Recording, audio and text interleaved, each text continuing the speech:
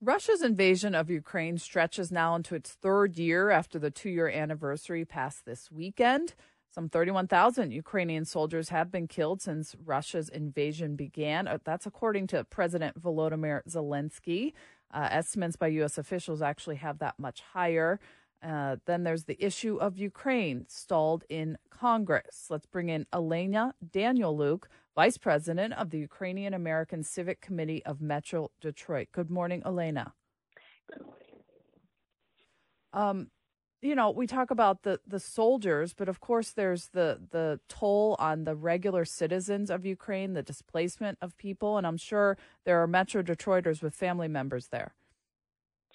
Yes, you're right. And almost every Ukrainian American living here in Michigan has a family member, has a relative, has prior families who are suffering right now from causes of the war in Ukraine.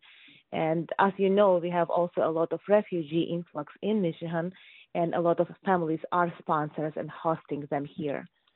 And so with this 2-year conflict ongoing, no end in sight, what does that mean? Are family members here sending anything back to the home country? How has it been? I also want to bring to your attention that conflict is happening for the last 10 years. Since 2014, invasion Russia and taking Crimea and eastern parts of Ukraine. And 2 years, it's a full-scale war of Russia on Ukraine. And for all those times, I am here for 20 years. And for all these times, Ukrainians are supporting and trying just to protect Ukraine as much as possible. And right now, for the last 2 years, every day for us, it's a day looking forward how we could protect and save Ukraine, how we could just stop Ukraine suffering from it. And that's an enormous stress for all families. It's an enormous stress for all Ukrainians. And right now, and it's also, we are bearing a lot of financial, because we are trying just to support as much as possible, and also suffering. Every single day we waking up, and every single day we just looking for a hope how we could save Ukraine, what we can do here to make like needle move to save Ukraine and make a peace and stop this senseless war. And Olena, the aid for Ukraine, U.S. aid for Ukraine is imperative, because from what I understand, a lot of the soldiers there are having to ration their ammunition. Exactly what has happened since last October, as you know, when package was bundled with United States security border, and that's a larger problem right now. We couldn't pass here support for security aid for Ukraine, and for me as Ukrainian-American voter, it's very hard just to understand how, because that's what we are thinking. It's a national security, U.S. national security, and national security has to do nothing with this partisan politics. And we couldn't be divided and sacrifice United States national security. So, and what happens with this aid, because it's a bargaining point right now for the last 90 days, Ukraine is stripped and soldiers are dying, and Ukrainians have to sacrifice more and more their life to protect Ukraine. And right now we have to do everything in our capacity to convince and how just to bring all necessary information and understanding that protecting Ukraine, it's a vital, important decision. And here it shouldn't be just point for partisan politics. President Joe Biden is convening the top 4 congressional leaders Tuesday at the White House, trying to put pressure on lawmakers to pass additional funding to Ukraine ahead of this partial government shutdown. But Olena, there was a rally for your congressman, correct? Yes, we have a Congressman John James, and he's congressman where most Ukrainians in southeastern Michigan are located. It's his district, and we ask him to hear our voices. We understand that it's a lot of politics, and he is in his election, and he is supported by Donald Trump. So his decisions, he was supporting Ukraine, and he was making. We met with him on December 20th. We met with 25 leaders from Ukrainian community. We brought for him packages, and we answered on questions what he had regarding transparency for spending, regarding stolen kids problem, regarding refugees program in his district, and how he could work with local Ukrainians. But as you can see from his decisions for Ukrainian aid and from security aid, he is or missing those important decisions in a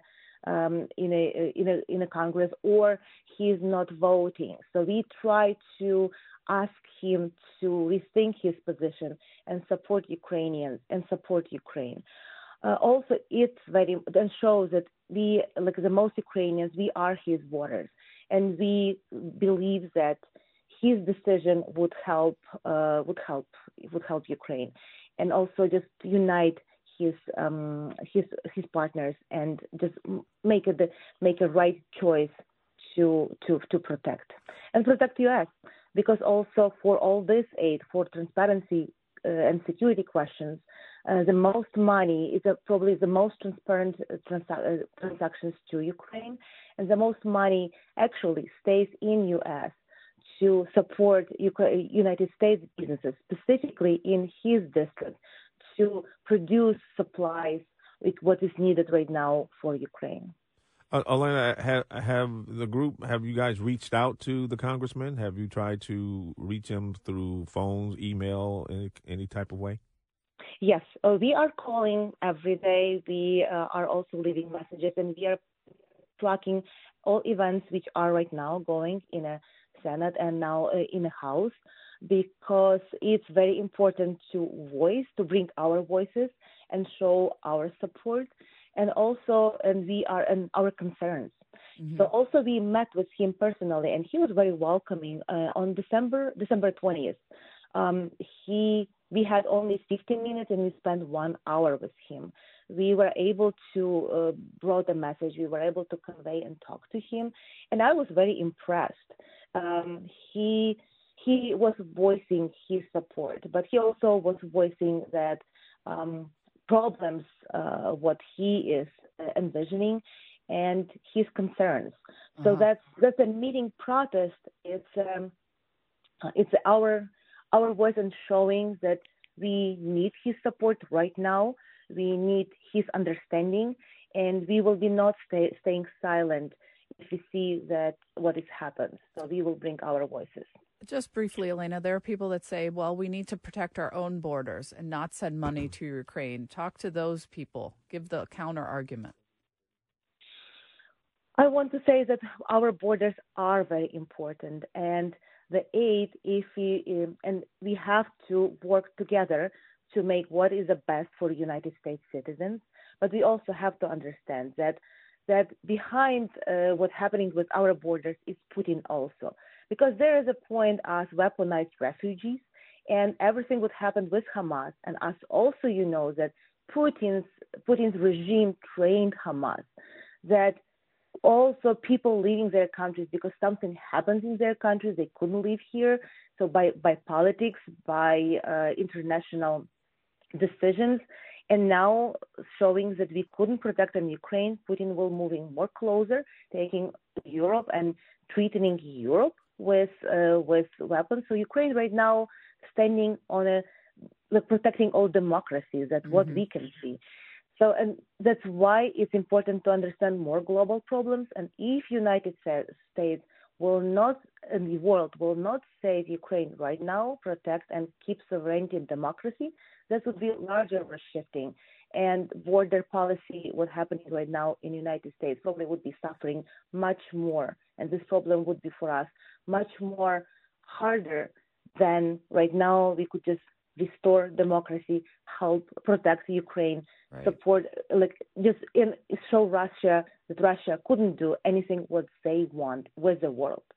Right. So yours is the fight for democracy, you believe, and so you will continue voicing your opinions to your congressman. Olena Danylyuk, Vice President of the Ukrainian-American Civic Committee of Metro Detroit, thank you for your time and for your opinions this morning. Thank you so much.